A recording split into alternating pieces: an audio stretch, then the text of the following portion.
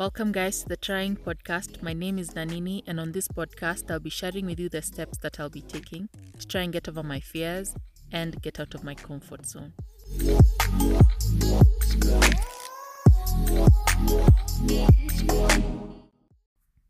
Hi, this is the second time I'm pressing record because the first time was just awkward and my tongue could not speak. I just couldn't speak. I kept mumbling. So anyway, it's January 16th on Tuesday at 3 in the afternoon. And today I'm giving myself at least 1 hour to study this because I don't think it's going to be like a deep study. I have verses that I know I want to study. These are verses I've never read. Nehemiah, they are verses I've never read. I've heard about them. I've heard people talk about them, preach about them, read them, but I've personally never went to these verses to read. So I'll do that. And I'm following this thread of the letter Chet, the 8th Hebrew letter.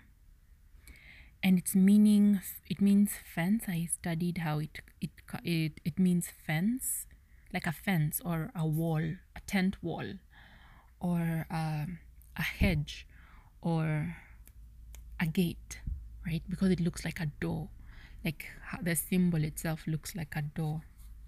So all these connections when it comes to a tent is connected to the tabernacle. The threads I have right now, so far through the studies I've been studying, when I hear tent and it's the Bible, immediately I'm like, wait, where's the first tent that I like?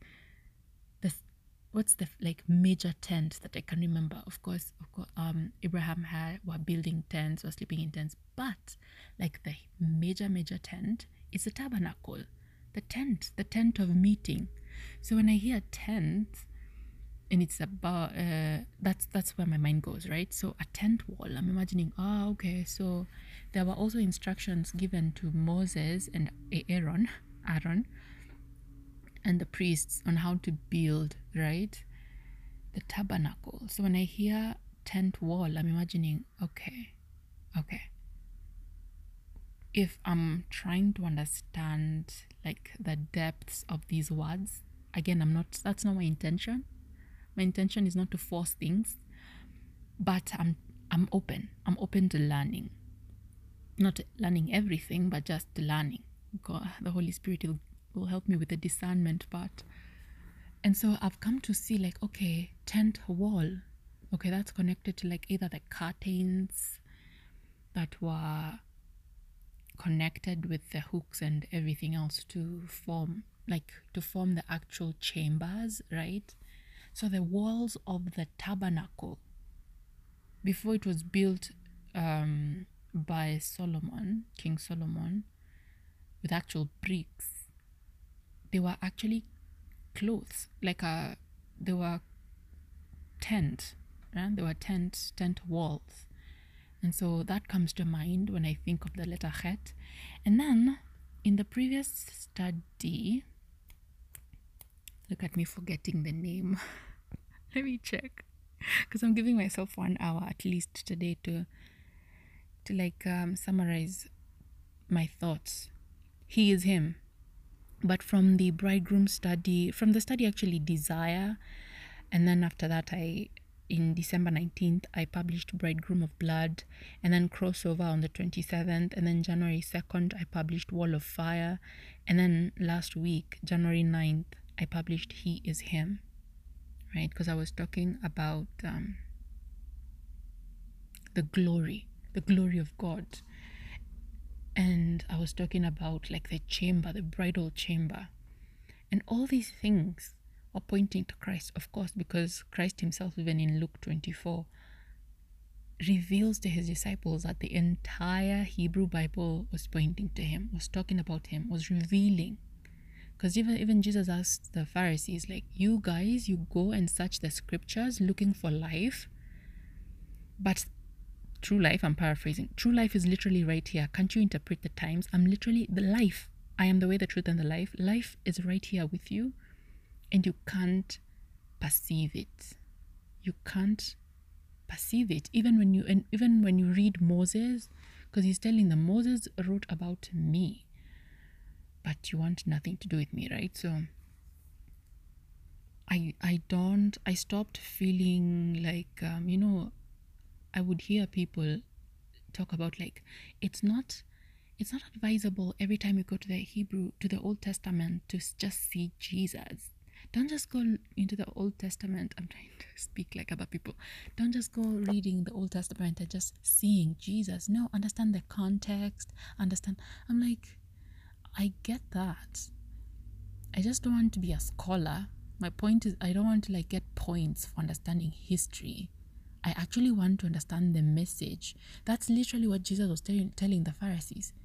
You want to be scholars.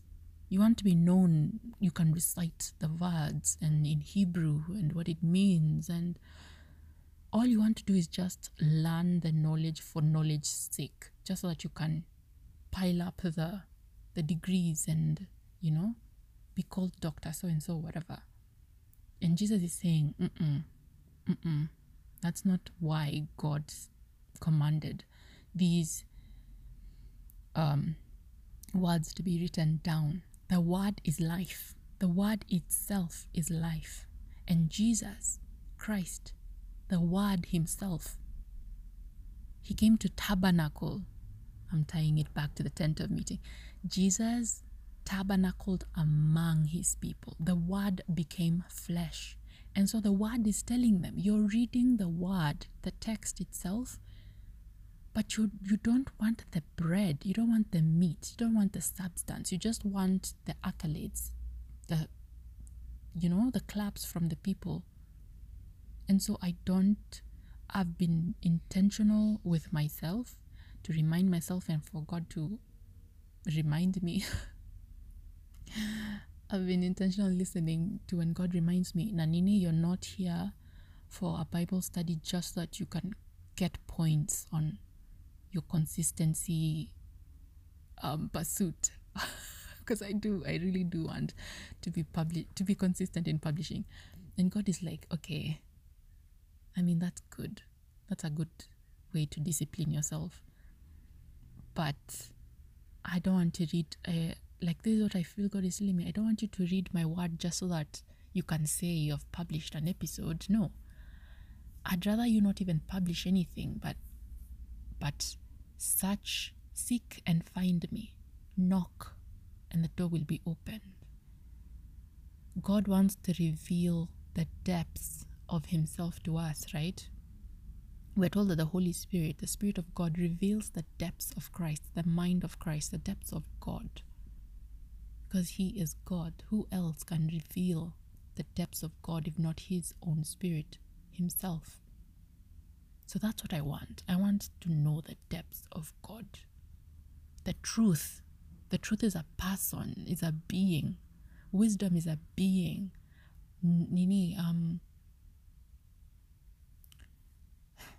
So that's my point. So when I was studying these previous studies that I published, I was realizing, oh, okay.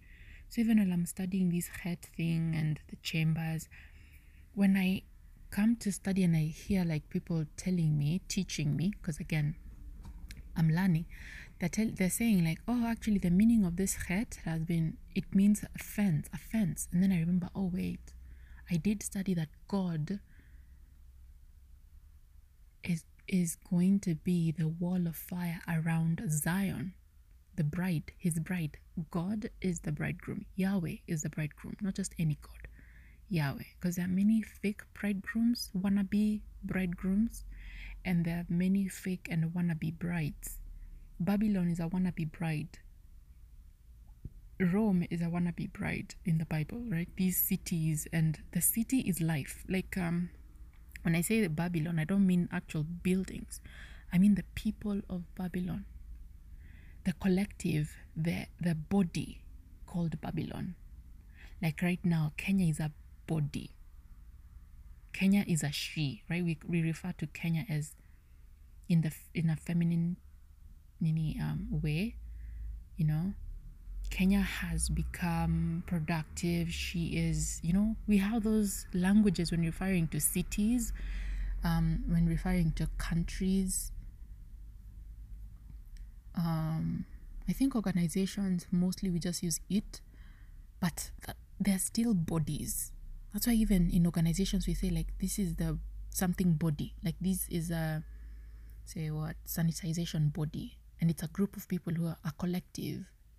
So whenever there's a collective, there's a spirit, it's an embodied spirit. It's embodied.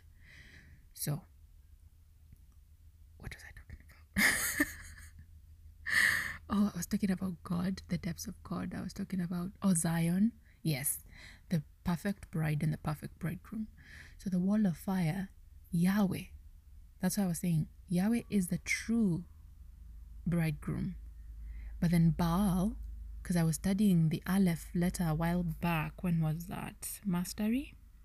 Yeah, because it was trying to be like mastery or based, overturn, 11th hour. During those studies, I started studying about the bowl, the Aleph, right? That has an ox head.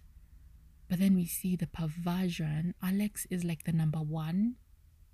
And the number one is tied Echad, right? The union is tied to God, Yahweh, being Echad. Jesus saying, the Father and I are Echad, are one, right? So this Aleph thing is connected to the number of God. And so, of course, when to pervert God, then, and what represents, if there's anything used to represent God, the devil perverts it and twists it.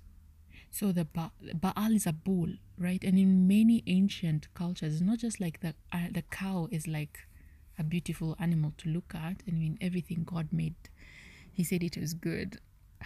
Because my Instagram algorithm has been invaded and I love it. But like animal images, I've been just looking at nature. And so, of course, the algorithm has just been piling those pictures. And I'm like, oh my God, there's so many things, so many beautiful things that I will never, ever even know exist. But they're just there. They're just there. They're animals people are discovering right now. Other animals people thought they were extinct. But then, like, the world is insane. God is so creative. So this perfect God, of course, the serpent wants to take God's place. Ezekiel chapter 26, right? Or is it 24? Or is it 28? The guardian cherub, king of Tyre.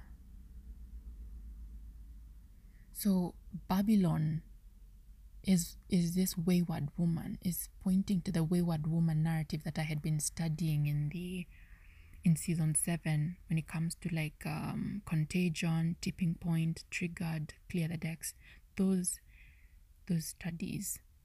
And I realized, okay, there's the virtuous woman and the wayward woman. There's the virgin and there's the prostitute. There are these things that are pointing, and a prostitute can be redeemed. The prostitute can be redeemed. She's given a chance, like Rahab. She was an actual prostitute, but even the prostitute is pointing to like anyone who falls off and chooses to marry, to sign a contract with the false bridegroom, you become part, like even me, I can choose. I can, with the choice that God has given me, free will, I can either choose to be the virtuous woman or the wayward woman, or the virtuous man or the wayward man, right? So anyway, all this to say, I have been on this thread. God has been guiding me to study these threads about Him being our all in all. Colossians chapter 1 verse 15 is the Son, S-O-N, the Son of God, the Son, Christ, is the image of the invisible God, right? The ruler of all creation. He Everything in creation was created by him, through him, for him, in him. There's nothing that exists that can exist outside of God, because the Son is God. Even John chapter 1 talks about the Word became the in the beginning was the Word, and the Word was with God, and the Word was God. He was with God in the beginning, and everything that exists was created through him, for him. The same language. So Christ saying that you can only experience eternal life not only through me, but in me, makes 100% sense. Makes all the sense. Because if everything was created through Christ and by Christ and in Christ, if that's why he can call himself life. So when you separate yourself from God, from Christ, you're dead. You die. But when you are one, echad, with Christ, you live eternally, because he is the Alpha and the Omega, the beginning and the end. He has no end. So you also will have the eternal life. And then that's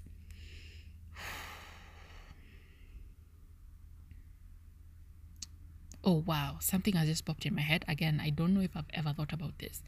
So if Christ is a perfect bridegroom and his bride has life in him, that makes a lot of sense why Eve came from Adam. The bride comes from the bridegroom. And even Paul even says, like, actually the man was created first. But he also continues and says, like how God is so perfect that you even find the man coming from the woman eventually because of birth, right? There's that cycle as well. But who came, anyway, the thought that Christ is the perfect bridegroom, the bridegroom, and Jerusalem, his church, his bride is his bride, right? So Adam and Eve, Adam was created first, right? And Eve was not created outside of Adam, she was created through Adam, from Adam. She was in Adam. And for the man and woman to live, for the bride to be sustained, they need to be one, echad. Just like Jesus, for the bride of Christ to be sustained, she needs to be one with Christ, in Christ. So for Eve to be sustained, they need to be one. That's why Adam can say, for you are bone of my bone, flesh of my flesh, you shall be called woman, because you came out of man, right? I'm trying to remember. And then he also says that this is the reason why a man will leave his father and mother and be united, joined. He will be joined with his bride, and they become one, echad, one flesh. This is beautiful, right? That's a neat thought. Okay, for today's episode, I'm really trying for this to be 1 hour, honestly. 18 minutes in. Okay.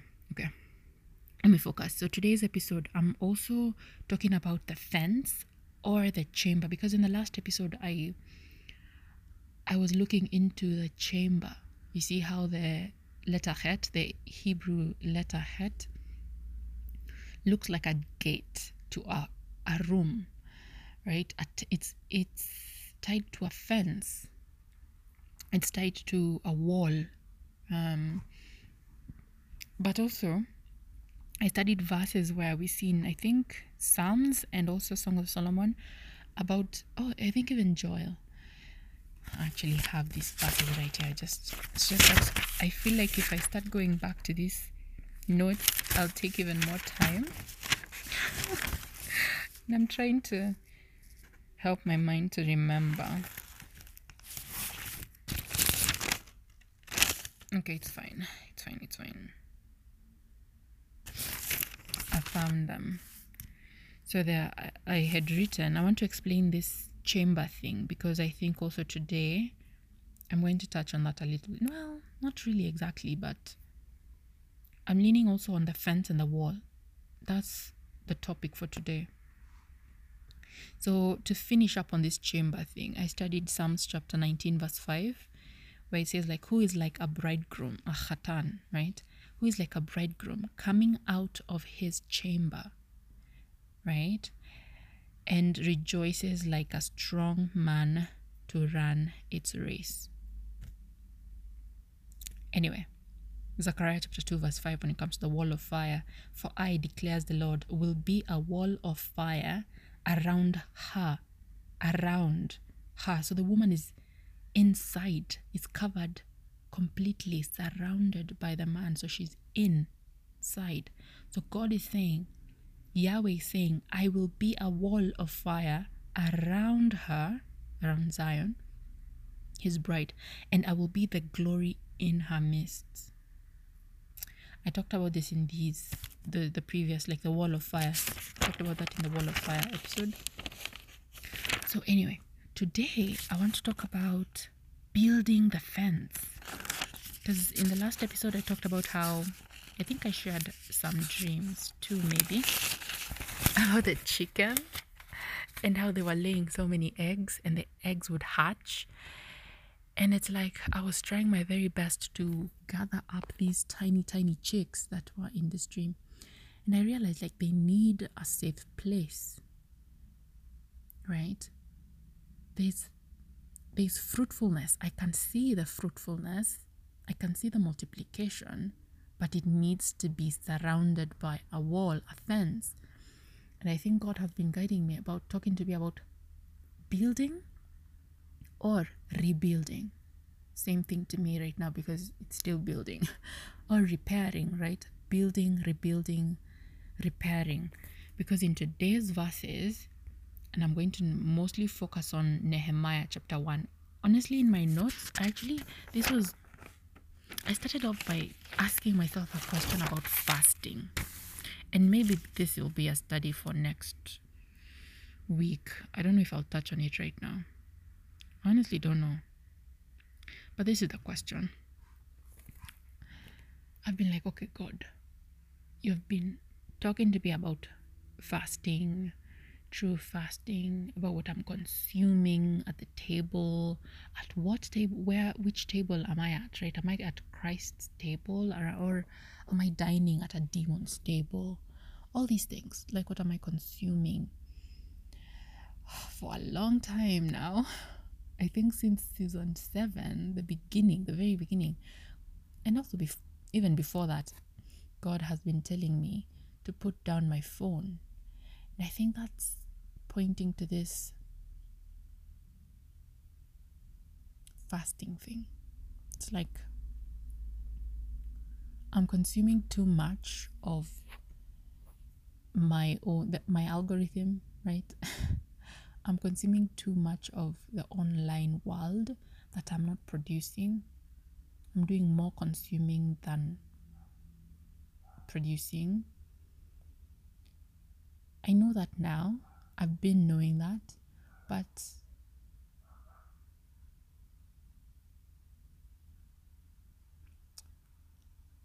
I think I mentioned in one of my episodes, the studies, that I still have no idea.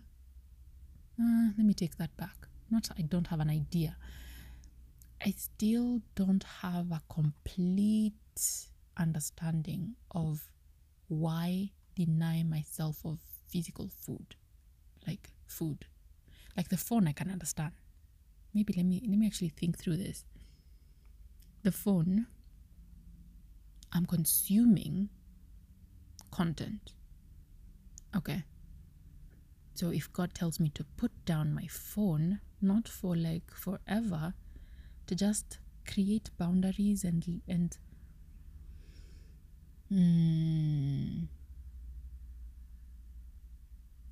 instead of me relying on it every minute and every hour of the day, it's like it's my master. right? I should master it. It's about mastering, right? I should master time. I should master how I am taking advantage of the fact that I actually have a phone. Master my presence online. Anyway, I think that's right. Mastering it, not just denying myself of it forever, but I should learn to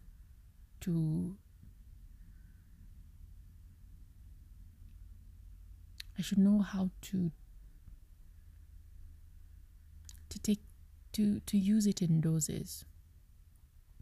So I'm tying this to fasting because it's something I'm consuming and something that God has been clearly telling me to put it down.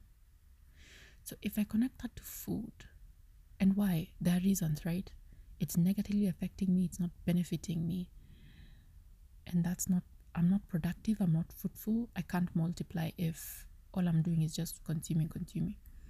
And I'm not just consuming good things, I'm just, I'll get food poisoning. So when I tie that to food,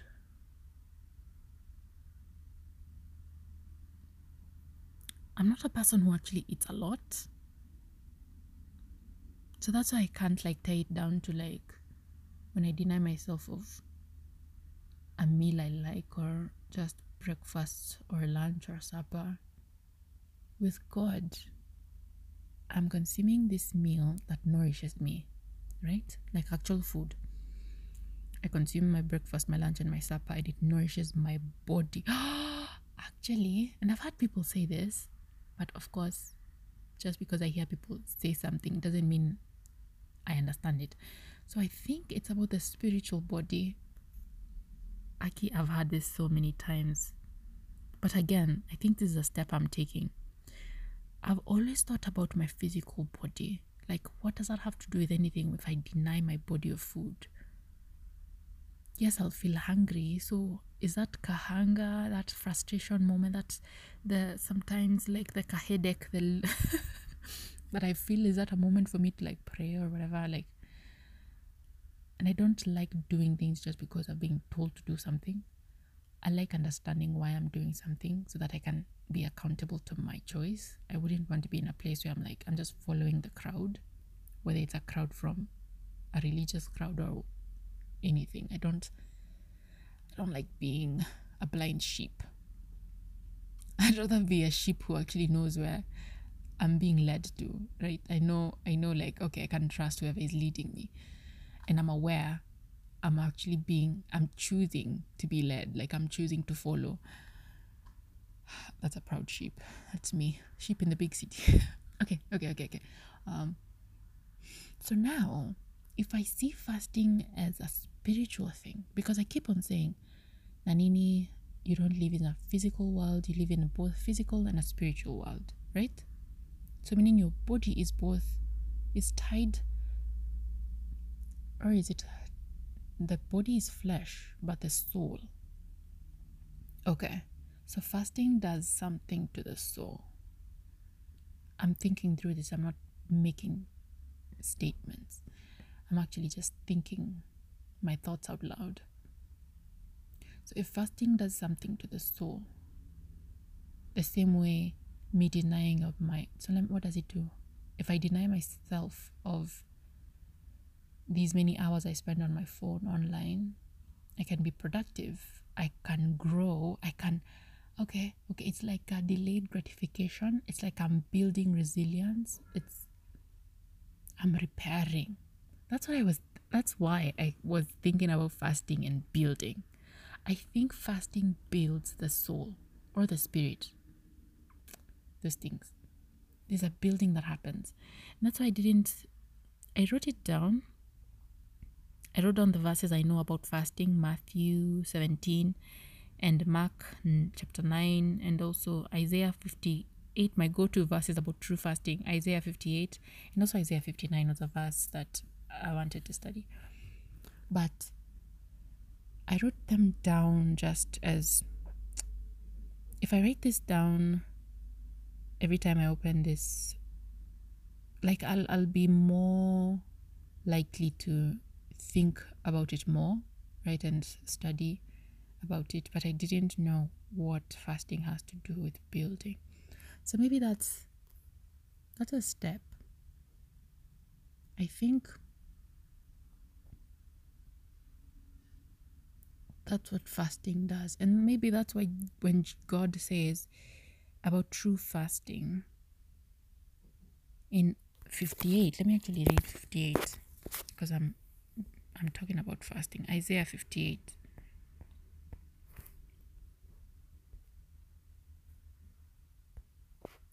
Let's see what this has to do with the spirit or the soul, the building of the spirit or the soul. Because I wrote down here from verse 12, God is talking about rebuilding ancient ruins. And it's immediately after he talks about true fasting. So Isaiah 58, cry loudly.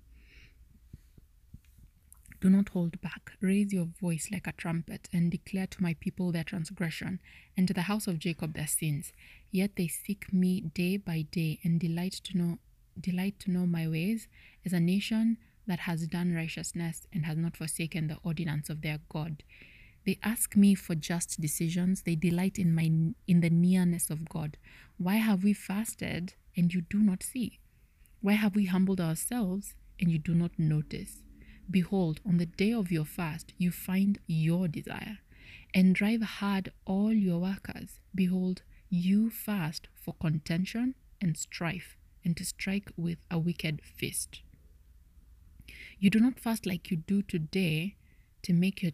Let me actually just... This is NASB. Let me go to NIV. Verse 2. No, not verse 2. Verse 3. Why have we fasted, they say, and you do not see it? Why have we humbled ourselves, and you have not noticed? Yet on the day of your fasting, you do as you please and exploit all your workers. Your fasting ends in quarreling and strife, and in striking each other with wicked fists. You cannot fast as you do today and expect your voice to be heard on high. This is the kind of fasting I have chosen. Only a day for people to humble themselves. So humility is not a physical thing. It's not like if I lower down my arms and maybe I bend this way or I kneel in this way or I look at a person this way, that is humility. No, humility is a spiritual thing. It's a spirit thing. It's action based also, but what Jesus said, like, it's always from the heart. The mouth speaks what the heart is full of. So your actions prove. Faith without action is dead. Faith without work is dead. So God is saying, the fasting that I require is only a day for people to humble themselves. Oh, okay. Oh, God is asking. But then the humble God is talking about his physical, right? Is this a fast? Is this verse 5? I had read this all wrong, but I think the understanding is somewhere on above. Like maybe, okay, let me see. Is this a kind of fast I have chosen? Only a day for people to humble themselves? Question mark. Is it only for bowing one's head like a reed and for lying in sackcloth and ashes? This reminded me of something. I saw in my notes, my thread that I sent myself on WhatsApp. I asked myself a question that I don't know if I'll think about. Maybe I'll just ask this question right now. Maybe June in the future you can think about this. I remember asking myself, when people fast and they were putting on sackcloth and like, these tattered things, does the sackcloth point to like garments of skin? You see how Adam and Eve, it's like fasting is also tied to repentance in a way. I mean, most of the times it's also tied to repentance. Not every time, but sometimes. 50-50 maybe. 80-50, I don't know. 80-20, I don't know. Because I was like, there are times people don't fast to repent. They fast to Like, I don't know. Anyway, this is my point. When Adam and Eve sinned, they saw that they were naked. They were vulnerable, but they knew they had wronged God. So to cover their nakedness, both spiritual, although they couldn't do that spiritually, but to cover what they now realize they were naked, to cover themselves, they covered themselves with fig leaves. They had a covering, a garment, like a covering. But then what God did later on, before chasing them out of the garden, he covered them with animal skin, garments of skin. That's why I'm asking, is it like a thing in the Bible? Is this a thread that is tied to the garments of skin? That sackcloth is like pointing us back to like Adam and Eve. We feel naked. We feel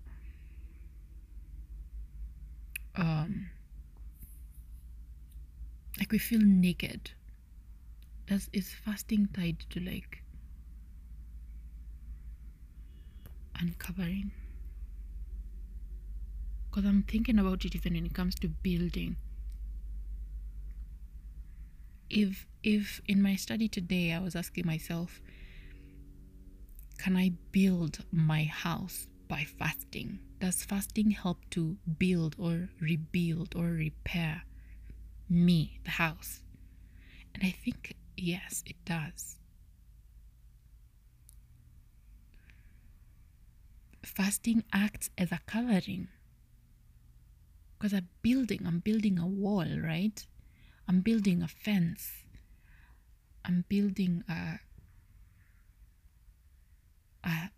hedge of protection. I'm building, like, I think it's tied to that. Because a sackcloth is a covering as well. Like, it's a covering. But it's like a torn down, weathered, dusty covering. Because it's also, you apply ash. And ash is dust. Well, burnt. It's like burning. Ash. What is ash connected to in the Bible? It's a part of something that is no longer alive. It has no life, right? Because when you burn wood, the ash, you can't grow ash. But when you cut a tree, you can like transplant or like grow the stem. You can grow a tree from a stem, from the branch. But when you burn the wood, you can't grow. Ash, I think, symbolizes death. Ash points to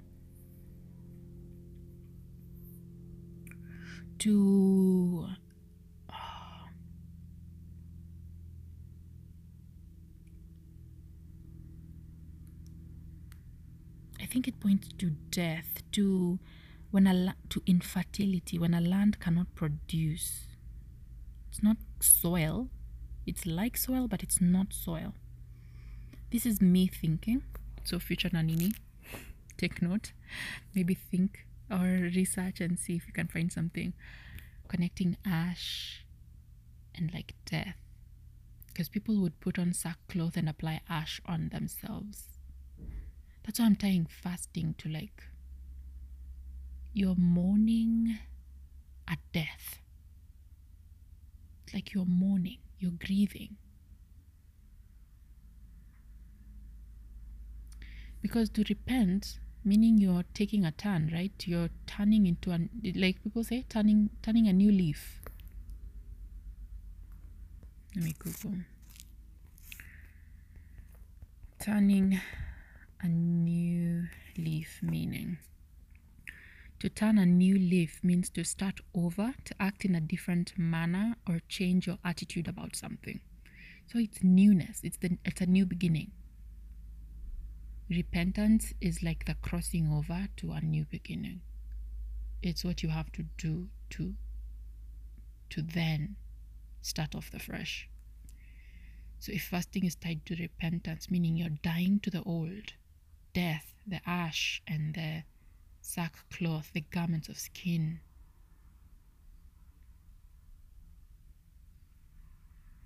I think so. Because I think that's why I'm tying the fasting to like crossing over. Because before you build, I don't know, because I don't want to make up my own things. I don't think I'll continue with fasting right now. Let me go back to Nehemiah, because fasting requires me to like actually think. And I'm 40 minutes in and I don't think I'll make it to the 1 hour thing, but I want this to be like less than 2 hours. But I've written down building by fasting ? Can I build by fasting? And I think I can, because if I'm crossing over from the wilderness, death, a land where that smells like carcasses, the stench of death is in the wilderness. And it's like fasting it's a way of crossing over to like the new land, the newness. That after repentance, it's like new creation, Canaan, the promised land, from wilderness to the promised land. Because we want God to speak to us while we are fasting, right? We are fasting from something old. We don't fast so that we don't fast into something new. Like fasting is not like, oh my God, I want to try out this new meal. So fasting is me eating this meal as many times during the day so that I can get used to it. No. You're actually letting go of what is the old. It's like leveling up. It's like now it's the ladder. Fasting is like the ladder to leveling up. It's like a crossing over. It's like a bridge. I'm thinking about this. Again, these are not like statements to go by. This is actually me thinking out loud. So if I'm thinking that I can build by fasting, Isaiah, let me go back to Isaiah. God is saying, verse 4, your fasting ends in quarreling and strife. This is Isaiah 58 verse 4. And in striking each other with wicked fists. So God is talking about the physical. You guys are seeing fasting as a physical thing. Humbling yourself in a way of like your clothes and everything, right? So God says, you cannot fast as you do today and expect your voice to be heard on high. Is this the kind of fast I have chosen? Only a day for people to humble themselves? Is this only for bowing one's head like a reed and for lying in sackcloth and ashes? Is that what you call a fast? A day acceptable to the Lord? Is not this the kind of fasting I have chosen? To loose the chains of injustice. So I'm remembering, okay, God is spirit. So the ultimate thing on how to be echad, one with God, is through the spirit. So fasting should be a spiritual renewal thing. It's like a change. It should change my heart. It's a heart change. It's the desires of my heart. That is what God deems as true fasting, when I am focusing on putting down the desires of my heart and allowing God to renew newness, to renew the desires of my heart. So God was talking about physical things. These guys were seeing these guys. It's like, I am one of them, and so are you. Anyway, the Israelites were seeing fasting in a very physical, literally a physical way, right? If I do this, if I tick this box, I'm good with God's eyes. And they're like, God, you owe us.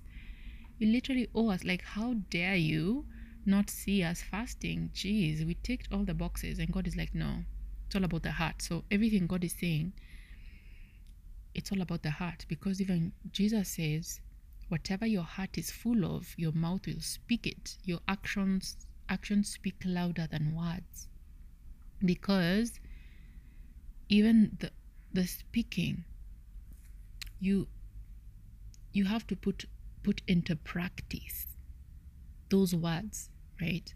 From the heart to your mouth to your feet. I don't know, action. You produce action. So God is narrowing down on our hearts when it comes to true fasting. So he's saying, is not this, verse 6, is not this the kind of fasting I have chosen, to loose the chains of injustice and untie the cords of the yoke, to set the oppressed free and break every yoke? Is it not to share your food with the hungry? That's tying back to like pride and like selfishness. So it's all about the heart. And to provide the poor wanderer with shelter. So the one who's not part of your clique, part of your group. God is like, you're supposed to welcome the stranger. Interesting. This is very interesting. Interesting. Because I'm saying interesting because I have also been studying about circumcision and how it's like cutting off the strange, the foreign. It's tied to like cutting off the strange, quote unquote, like cutting off. And if you're not part of Genesis, when God is talking to Abraham about the circumcision, he says like anyone who's not circumcised is going to be cut off. That's the cutting off language of circumcision, right? So when it comes to the body, because I was talking about like how now the children, the nation of Israel is the body. Oh wow. Is the body, aka the bride. The bride is the body. Oh my gosh. Dang. Okay. Wow. The body has a spirit. And then I'm just from reading how Zechariah, God says he'll be the glory within her.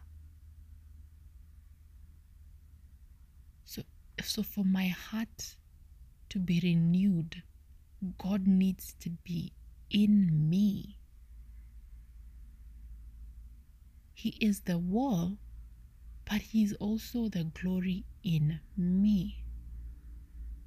Dang. Okay, I really feel that sometimes I repeat myself. I mean, I do that, but I'm talking about repeating myself like this because I'm thinking like, I think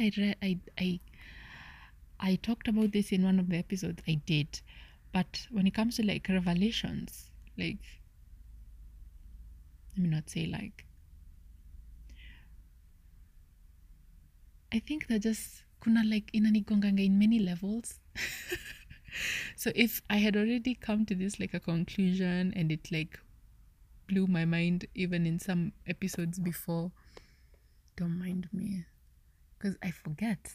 I'm a human being. It's like God has to remind me every single time, like, sis, this is the truth. This is the truth.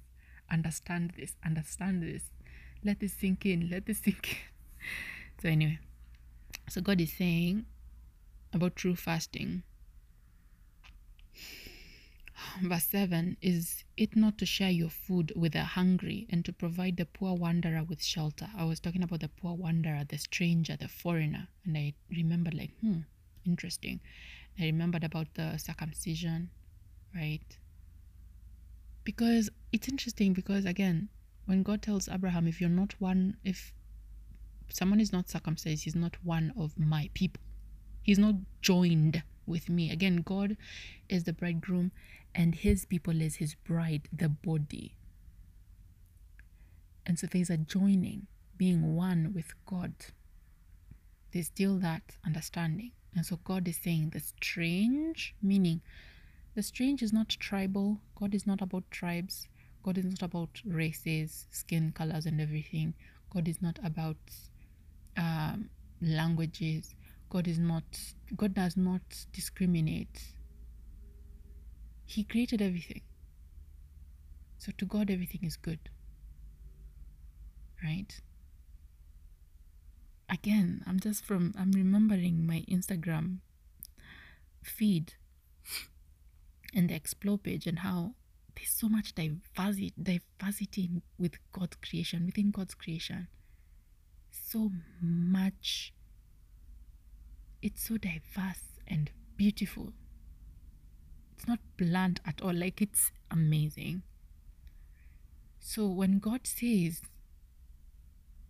anyone who's not circumcised, later on we even see that God is saying even those among you, working among you, the slaves, yeah, those who you are giving work, they also need to be circumcised. And understand this. God had told the Israelites, you should not enslave your own people. That's not a practice I want you to do. I want you to practice. But God was like, if you already have somebody working with you, treat them like one of you. Treat them like one of you. If they are circumcised, they become one of my people, then they are one of my people. That's why when I listen to the loud internet, and I come across spaces where people are just so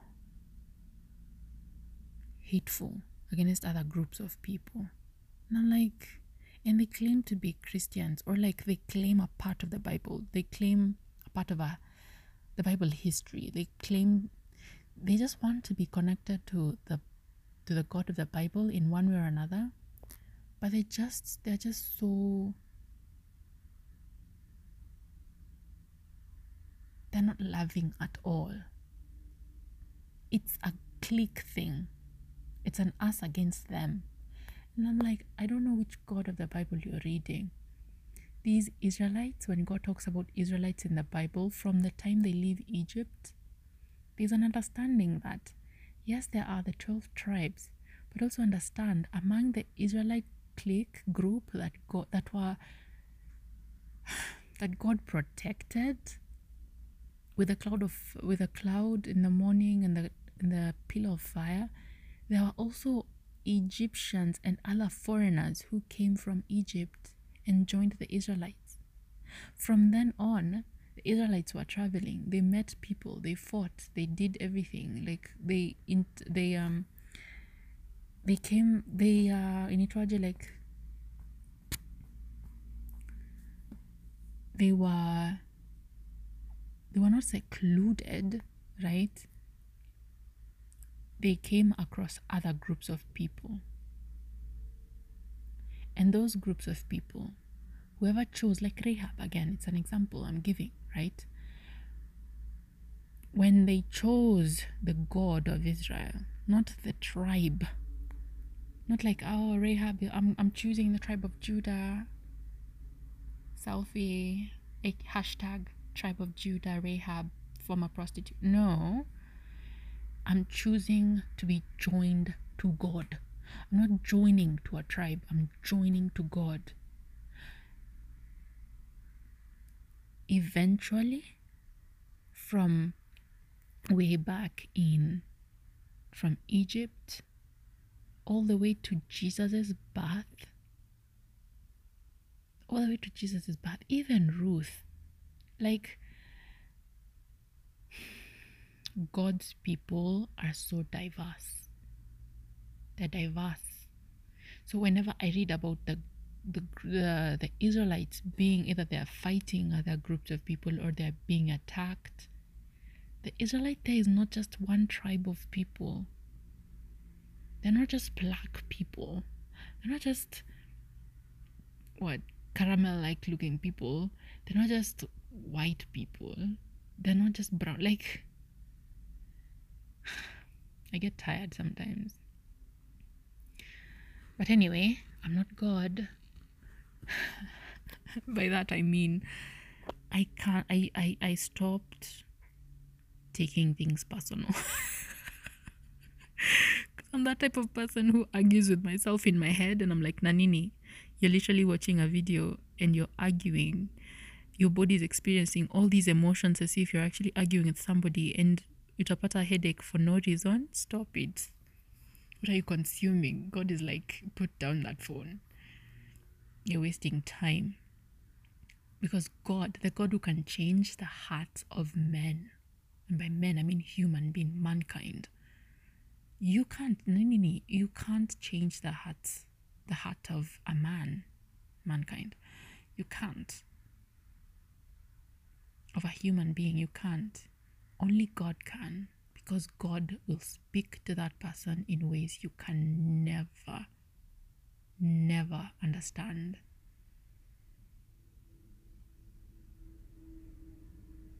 That's why I think in which episode, there's a previous episode that God had to check me, like actually check me.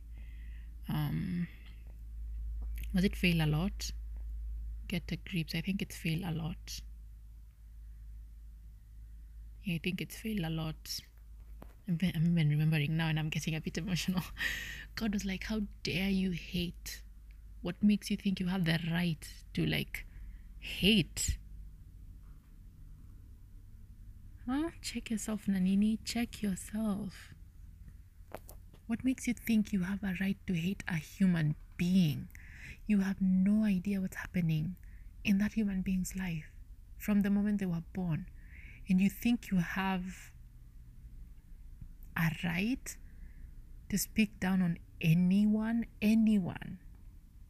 Dang. Anyway, my point is, when I read Isaiah 58 verse 7, God telling us to provide to the stranger and give them shelter. Right? Even in the Old Testament, I'm reading the Old Testament. In like, I don't know, Deuteronomy, those books, I've come across like other places where God telling them like they are one of you, treat them like one of you. If a slave is running away from somebody who wants seeking to kill him, protect that person. Don't just hand them over. Protect them. This is how you're supposed to solve, like, man.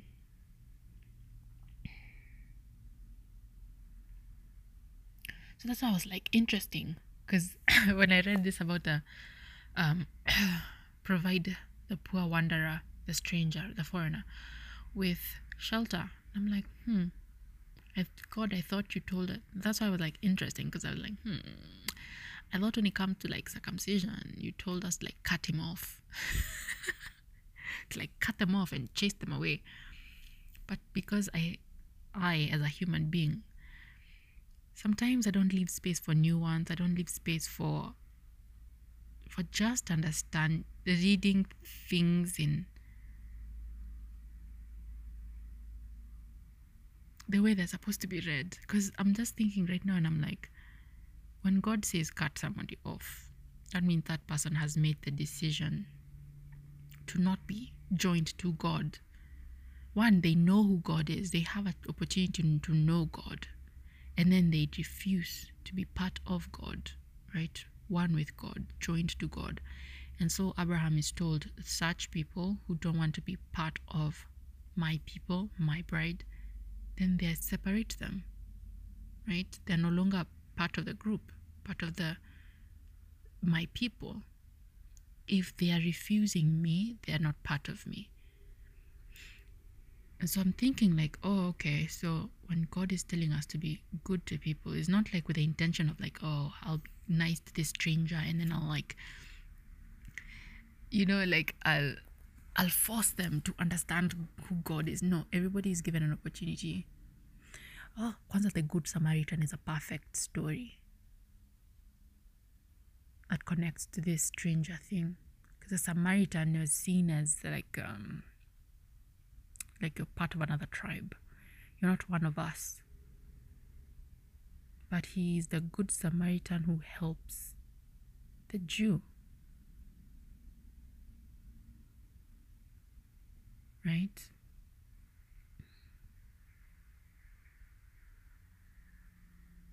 So God is saying, I'm not a God who is for division. And by division, I'm like, it's us against them. That's not God. God literally, we chose to not be part of him as a human race. And we chose to side with sin and the devil and the serpent, and God himself, who's not like us, he's the good Samaritan who finds us. This is Ezekiel chapter 16. He finds us naked and wounded and bleeding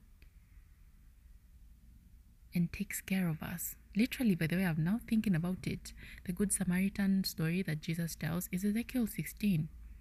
How God finds Jerusalem, Israel, and clothes her and wipes her the blood and nurtures her,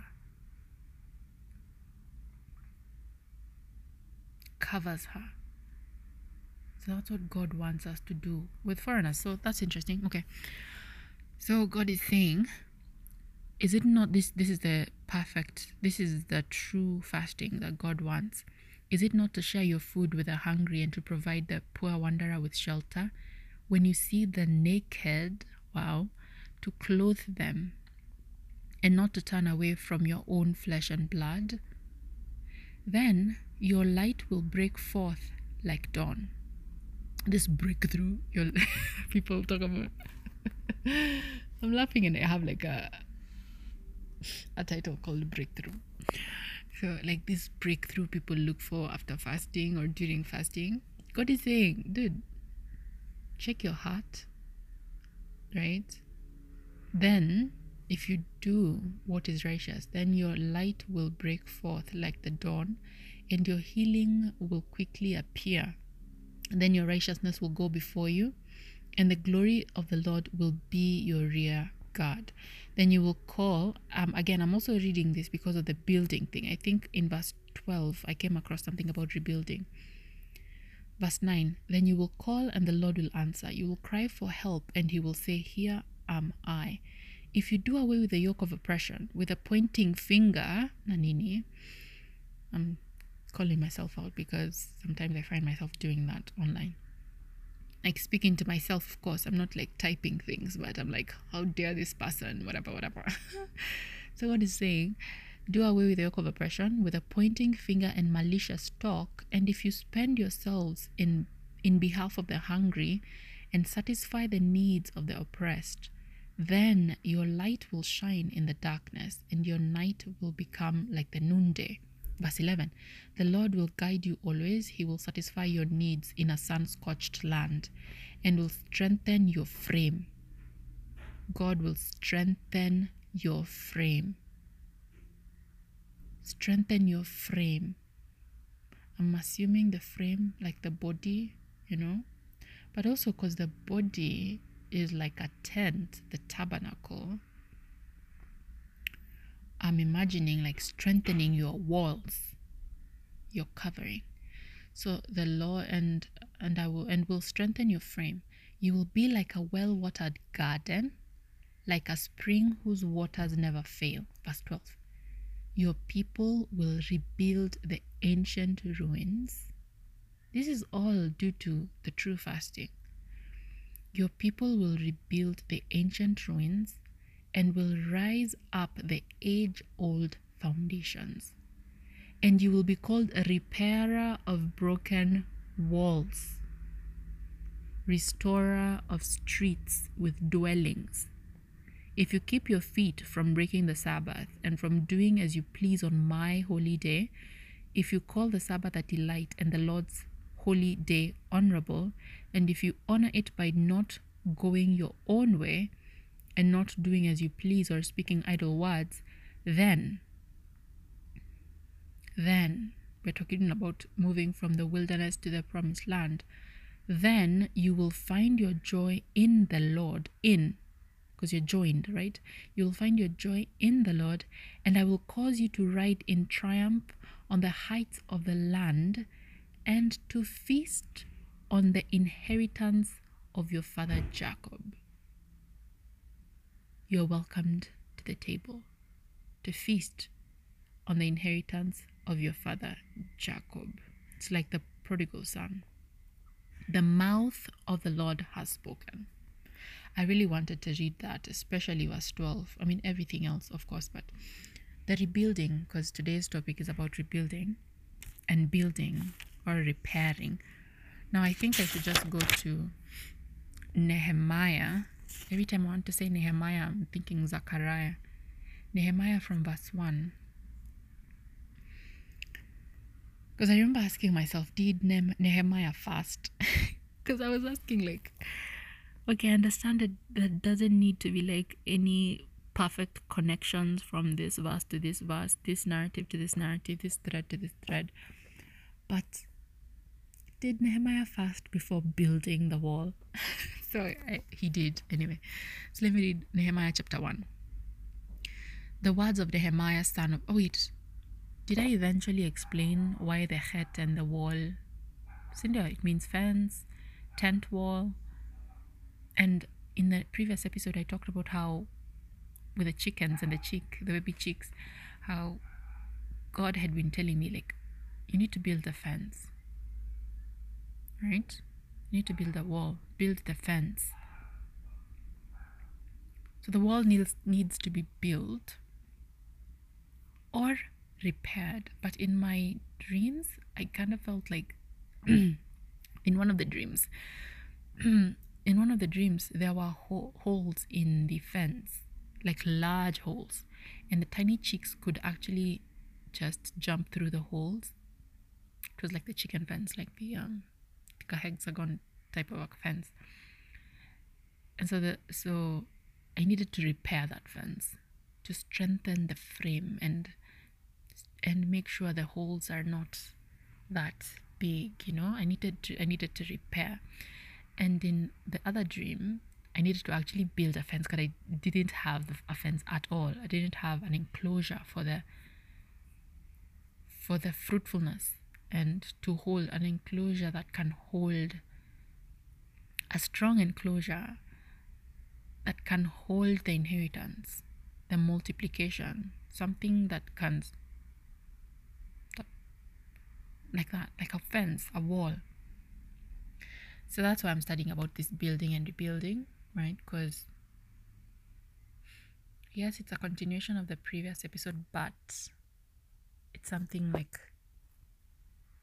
in my personal life, I can hear clearly God telling me, like, we need to go back and strengthen. Kwanza even, again, I also listen to like Transformation Church. Not every sermon, but most of them. And last week's sermon was about strengthening your strength, right? And I was like, wow, again, God is confirming what he has been telling me about this. So this is, again, when I say like,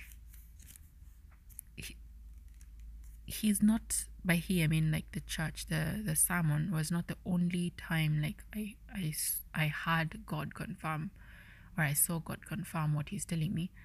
So that was just an example of like, okay, God has been speaking to me. I'm not just studying this to continue a study. I want to understand. I wanted to understand the fasting thing. Right? I don't want to fast because it's the beginning of the year and people are fasting.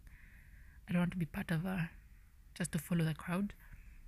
I want to, and I may not even fast this year. No, I mean like this month. I don't know. One, the phone thing, that one, God doesn't need to repeat himself. Like, I know that for sure. But physical food, like actual food, physical food, like actual food, that one was, I just needed to understand if is fasting tied to building or rebuilding or repairing? Like, is there anything? And excuse me, Belch. Oh, there's another question. This is a question. Let me ask myself this question. Let me read this question. I don't have an answer to this right now. And I don't even think I'll try to think about this right now. But it's about fasting. And it might not even be like a good observation. Maybe it's false in, I don't know. But this is what I asked myself on. When was this? January 8th this year. I was like, okay. Because I don't know what I was listening to, or maybe I was reading something, and Adam and Eve and eating came to mind, the fruit. And so I was thinking about fasting, and I was like, wait, eating the fruit. God told them not to eat. Wait. And then there's the question. Was God telling Adam and Eve to fast? That's my question, honestly. I asked myself on January 8th. Was God telling Adam and Eve to fast from the fruit of the tree of knowing good and evil? Because eventually God would have given them the fruit, you know? Like wisdom, the fruit is wisdom. Christ himself is wisdom. He's the true bread. He's the word of life. He is life, right? So the eating, I'm remembering, what God says about himself, what Christ says about himself when it comes to eating, the bread of life. He is the wisdom, right? We're supposed to seek wisdom. And then I continued and said, man shall not live by bread alone, but by every word that proceeds from the mouth of God. I'm actually just from reading about the mouth of the Lord said this, right? So I'm not talking about a physical mouth, but so Jesus tells the devil, man shall not live by bread alone. And this is a time when Jesus was fasting in the wilderness. And the devil was tempting him and trying to make him turn a stone to bread so that he can quench not really quench, that can satisfy the hunger, his physical body. The devil wanted Jesus to satisfy his flesh, but Jesus was not strengthening his flesh. He was actually weakening his flesh, right, by not eating, but he was strengthening. Okay, so I had paused for a minute. So I want to read. I was talking about Jesus and fasting, and then Jesus told the devil, man shall not live by bread alone, but by every word that proceeds from the mouth of God. And we know now that Jesus is the word of God. And he says that we need to eat his flesh and drink his blood. That's how we get life. We don't only live by the physical bread. We need to be sustained by Christ himself. That's why I was talking about in the question that I asked myself about Adam and Eve fasting. Like the fruit of knowing good and evil, the wisdom, right? The true bread, the word of God. I was telling that to Christ himself. And then I said, because God, the reason why I was like, because God eventually would have given them the fruit is because King Solomon asked for the fruit. He asked for wisdom. And God gave him. He asked for wisdom, right? And that's the fruit from the tree. And God gave him wisdom. So that's just a question that I'm just going to leave that here. Like, was God telling Adam and Eve to fast? I don't know. But I do want to read Nehemiah. Why? Because it's about a man who was burdened and was told to rebuild a wall. And I just wanted to read this. These are the verses that I had never read. Nehemiah chapter 1. So let me read. The words of Nehemiah, son of Hakaliah, in the month of Kislev, in the 20th year, while I was in the citadel of Susa, Hanani, one of my brothers, came from Judah with some other men, and I questioned them about the Jewish remnant that had survived the exile, and also about Jerusalem. They said to me, those who survived the exile and are back in the province are in great trouble and disgrace. The wall of Jerusalem is broken down, and its gates have been burnt with fire. Again, the letter Chet, the 8th letter, means fence, stroke wall, right? A tent wall, like a wall, or a hedge, or a gate. So when I'm reading this, I'm remembering like, oh wait, okay. So they're saying to Nehemiah, the wall of Jerusalem is broken down and its gates have been burnt with fire. When I heard these things, I sat down and wept. For some days I mourned and fasted and prayed before the God of heaven. Then I said, Lord, the God of heaven, the great and awesome God who keeps his covenant of love with those who love him and keep his commandments. Let your ear be attentive and your eyes open to hear the prayer your servant is praying before you day and night for your servants, the people of Israel. I confess the sins, there's repentance here. I confess the sins we Israelites, including myself and my father's family, have committed against you. We have acted very wickedly toward you. We have not obeyed the commands, decrees, and laws you gave your servant Moses. Remember the instruction you gave your servant Moses, saying, if you are unfaithful, I will scatter you among the nations. But if you return to me and obey my commands, then even if your exiled people are at the farthest horizon, I will gather them. I will gather them from there and bring them to the place I have chosen as a dwelling, as a house, as a chamber, as a dwelling, as a tabernacle, as a dwelling for my name. I'm imagining my dream about gathering the hands and building a dwelling for them, right? Verse 10, they are your servants and your people, whom you redeemed by your great strength and your mighty hand. Lord, let your ear be attentive to the prayer of your servant and to the prayer of your servants who delight in revering your name. Give your servant success today by granting him favor in the presence of this man. I was cupbearer to the king. So Nehemiah was a cupbearer. Interesting. Reminds me of the cupbearer in Joseph's narrative. So, chapter 2.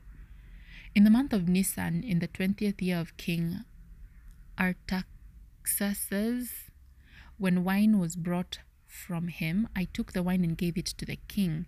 I had not been sad in his presence before. So the king asked, why does your face look so sad when you are not ill? This can be nothing but sadness of heart. I was very much afraid, but I said to the king, may the king live forever. Why should my face not look sad when the city where my ancestors are buried lies in ruins and its gates have been destroyed by fire? The king said to me, what is it you want? Then I prayed to the God of heaven, and I answered the king, if it pleases the king and your servant if it pleases the king and if your servant has found favor in his sight, let him send me to the city in Judah where my ancestors are buried so that I can rebuild it. Because it's a city. Then the king, with the queen sitting beside him, asked me, how long will your journey take and when will you get back? It pleased the king to send me, so I set a time. Verse 7. I also said to him, if it pleases the king, may I have letters to the governors of Trans-Euphrates so that they will provide me safe conduct until I arrive in Judah? And may I have a letter to Asaph, keeper of the royal park, so he will give me timber to make beams for the gates of the citadel by the temple and for the city wall and for the residence I will occupy? And because the gracious hand of my God was on me, the king granted my requests. So I went to the governors of Trans-Euphrates and gave them the king's letters. The king had also sent army officers and cavalry with me. When Sanballat, the Horonite, and Tobiah, the Amorite official, heard about this, they were very much disturbed that someone had come to promote the welfare of the Israelites. I went to Jerusalem after staying there 3 days. I set out during the night with a few others. I had not told anyone what my God had put in my heart to do for Jerusalem. There were no mounts with me except the one I was riding on. By night, I went out through the valley gate toward the Jackal Well and the Dung Gate, examining the walls of Jerusalem, which had been broken down, and its gates, which had been destroyed by fire. Then I moved on toward the fountain gate and the king's pool, but there was not enough room for my mount to get through. So I went up the valley by night, examining the wall. Finally, I turned back and re-entered through the valley gate. The officials did not know where I had gone or what I was doing, because as yet I had said nothing to the Jews or the priests or nobles or officials or any others who would be doing the work. And then I said to them, "You see the trouble we are in. Jerusalem lies in ruins." And I'm just from reading about rebuilding of ruins in Isaiah 58. "Jerusalem lies in ruins, and its gates have been burnt with fire. Come, let us rebuild the wall of Jerusalem, and we will no longer be in disgrace." I also told them about the gracious hand of my God on me and what the king had said to me. They replied, "Let us start rebuilding." So they began this good work. But when Sanballat the Horonite, Tobiah the Amorite official, and Geshem the Arab heard about it, they mocked and ridiculed us. "What is this you're doing?" they asked. Are you rebelling against the king?" I answered them by saying, "The God of heaven will give us success." This reminds me of David talking to Goliath. "The God of heaven will give us success. We, his servants, will start rebuilding.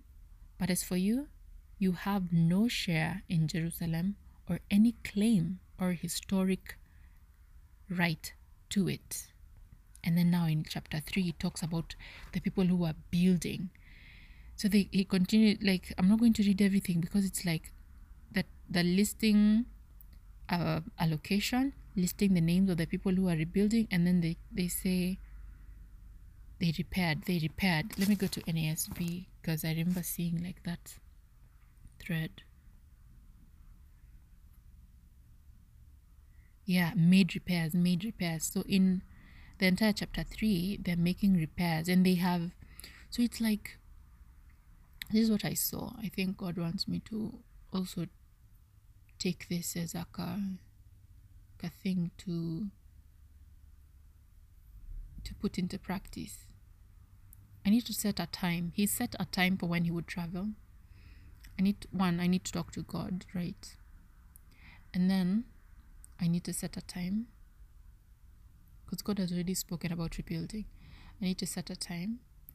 And after setting the time, the duration, I need to examine the walls. I need to examine, because he went at night, just examining and looking at all the vulnerable places and just looking at the walls and the wall. He took the time to examine the wall. So I need to examine the wall. And then I need to delegate. And the delegation also, when it comes to me, like, I know what I'm saying when I say delegate. I need to understand that I don't have to do every single thing. If there's something I can use to make my work easier and efficient, and it's actually better than me in doing that specific task, I should do that. So that's the delegating thing I'm talking about. I should know how to I should know what I'm good at and what I'm not good at. Right? Because in verse 3, Nehemiah is not the only one building. There are so many people building. And in chapter 2, it ends with them saying, "Let us start now. Let us start." So whoever God is going to bring my path, an actual human being or human beings, or like a body, and I'm talking about like a collective, whichever space maybe God is going to put me in or tell me to go to. The thing is, I think I should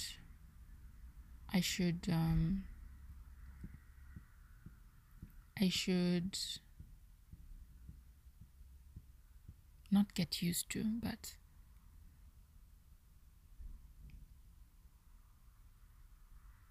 I should be aware that God will send people to help, and I should accept the help. I should receive the help. I should be willing to receive the help. Okay. And again, it might be people, and it might also be structures or what do you call this? Instruments, or I don't know how to say this. Right? Help doesn't, the delegating thing does not only apply to actual human beings, right? So that's what I read, and I was like, this is very interesting. I didn't read chapter 4. I don't know if I should. Let me read chapter 4. Because again, chapter 3 is them saying, repeating about how so and so made repairs, so and so made repairs, so and so made repairs. They repaired. Now, let me go back to NIV. Nehemiah chapter 4. When Sanballat heard that we were rebuilding the wall, he became angry and was greatly incensed. He ridiculed the Jews, and in the presence of his associates and the army of Samaria, he said, "What are those feeble Jews doing? Will they restore their wall? Will they offer sacrifices? Will they finish in a day? Can they bring the stones back to life from..." Ooh, reminding me of the devil in the wilderness. "Can they bring the stones back to life from the heaps of rubble, burnt as they are?" Tobiah the Ammonite, who was at his side, said, What they are building, even a fox climbing up on it would break down their wall of stones. Hear us, our God, for we are despised. Turn their insults back on their own heads. Give them over as plunder in the land of captivity. Do not cover up their guilt or blot out their sins from your sight, for they have thrown insults in the face of the builders. Ooh, the builders. I think today's title will be Post to Post. I have that as a title, but it's like you're building from one, it's like brick by brick, because I have that thing I usually say, like building brick by brick, but I think it's post to post. It's a fence. You're building a fence, a wall, post to post, one step at a time, repairing this part. Like chapter 3 explains, like, okay, this part of the knee was repaired by these people, another part repaired by these people. So it's like steps, right? Verse 6, so we rebuilt the wall till all of it reached half its height, for the people worked with all their heart. But when Sanballat, Tobiah, and the Arabs, the Ammonites, and the people of Ashdod heard that the repairs to Jerusalem's walls had gone ahead and that the gaps were being closed, they were very angry. They all plotted together to come and fight against Jerusalem and stir up trouble against it. But we prayed to our God and posted a guard day and night to meet this threat. Meanwhile, the people in Judah said, the strength of the laborers is giving out, and there is so much rubble that we cannot rebuild the wall. Also, our enemies said, before they know it or see us, we will be right there among them and will kill them and put an end to the work. Then the Jews who lived near them came and told us 10 times over, wherever you turn, they will attack us. Therefore, I stationed some of the people behind the lowest points of the wall at the exposed places, posting them by families with their swords, spears, and bows. After I looked things over, I stood up and said to the nobles, the officials, and the rest of the people, don't be afraid of them. Remember the Lord, who is great and awesome, and fight for your families, your sons, and your daughters, your wives, and your homes. When our enemies heard that we were aware of their plot and that God had frustrated it, we all returned to the wall, each to our own work. From that day on, half of my men did the work, while the other half were equipped with spears, shields, bows, and armor. The officers posted themselves behind all the people of Judah, who were building the wall. Man, it's like the wall of fire. God is the one who's protecting me as I build, right? Man. So I should be ready for attack. As I'm building, Nanini, you need to be aware that that sin is crouching at your door seeking to devour you. Wow.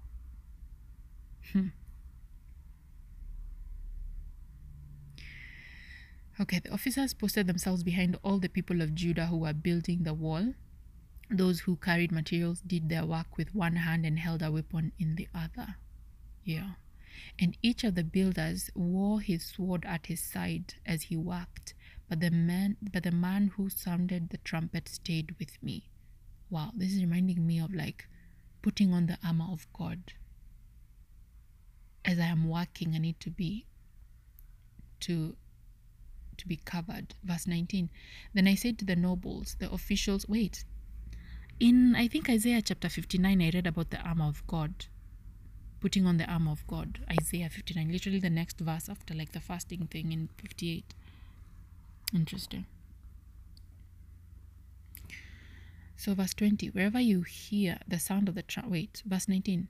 Then I said to the nobles, the officials, and the rest of the people, the work is intensive and spread out, and we are widely separated from each other along the wall. Wherever you hear the sound of the trumpet, join us there. Our God will fight for us. Verse 21, so we continued the work with half of the men holding spears from the first light of dawn till the stars came out. At that time, I also said to the people, have every man and his helper stay inside Jerusalem at night, so they can serve us as guards by night and as workers by day. Neither I nor the brothers, nor my men, nor the guards with me took off our clothes. Each had his weapon, even when he went for water.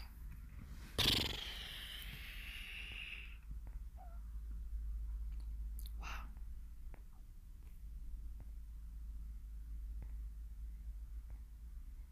Okay, I'm not going to read the entire Nini of Nehemiah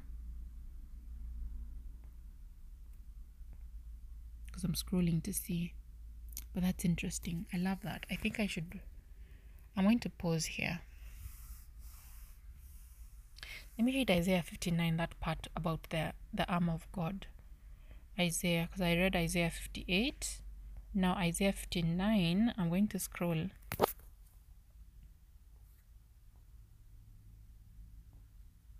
And see.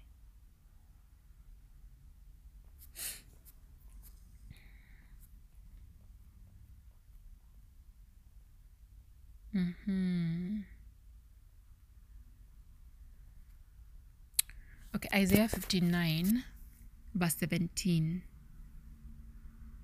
Actually, let me start from verse 16. Verse 15. The Lord looked and was displeased that there was no justice. He saw that there was no one. He was appalled that there was no one to intervene. So his own arm achieved salvation for him, and his own righteousness sustained him. He put on righteousness as his breastplate, and the helmet of salvation on his head. He put on the garments of vengeance and wrapped himself in zeal as in a cloak.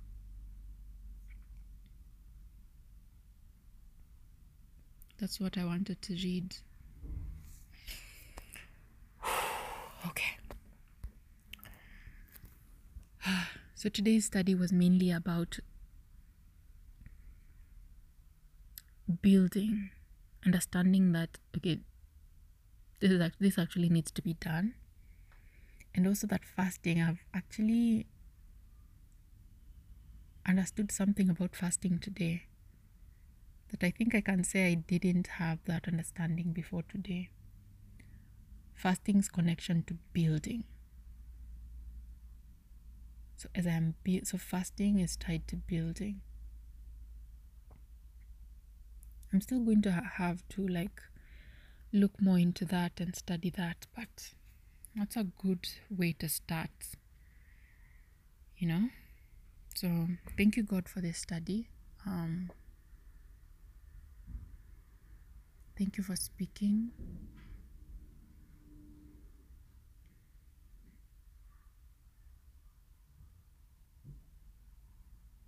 Give us a spirit of love and not a spirit of fear. I mean, you have not given us a spirit of fear, so It's not like you are giving us a spirit of fear, but protect us from all these unclean spirits, and fill our hearts, fill our houses with a spirit of righteousness, spirit of love, spirit of joy, spirit of peace, spirit of patience, spirit of kindness, spirit of gentleness, spirit of peace, of wisdom, spirit of discernment. Your one spirit, the Holy Spirit. I pray, Lord, that as we rebuild, as we build, as we repair, I pray, Lord, that you, the wall of fire that surrounds us, keep off the adversary, keep off the sin that is crouching at our door. You're telling us to hold the door. As you hold the door, you are our strength. Our strength comes from you, not from our own works, but from you. Strengthen my left arm. Wait. So they were working with one arm and holding a sword with the other arm, right? Yo. Is the strengthening of the left arm apply here as well? Because if Nehemiah and the people were working with one arm and they were holding the sword with the other arm, are they working with the left arm or like the right? Anyway, I'm sure it's just like they're saying like they were ready. One arm was ready to fight if it came to that. So strengthen my left arm. Okay. Praying for peace for my nation. Praying for wisdom for the leaders that you've put in place. You know why every leader is in the position they are in. From the teachers to the parents to the firstborns to the governors to the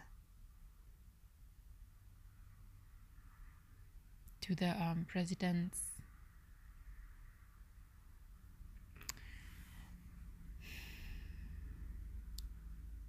Protect us. Be the wall of fire around Kenya. You know everything that happens in this country. We pray that you strengthen those who are protecting us, those who are staying up with swords, firearms. In this nation, staying up late to protect us, may you strengthen them, provide for them and their families. Anybody, like a body, any collective in this country that is doing what is righteous, that is taking care of the needy, the hungry, the foreigner. Bless them, Lord. You know their hearts. Bless them. Provide for them. Protect them.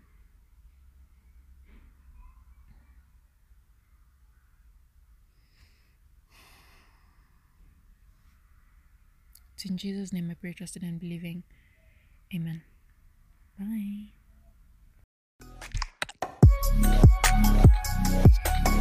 Thank you so much for listening to this week's episode. Hopefully you'll be joining me every Tuesday for new episodes of the Trying Podcast.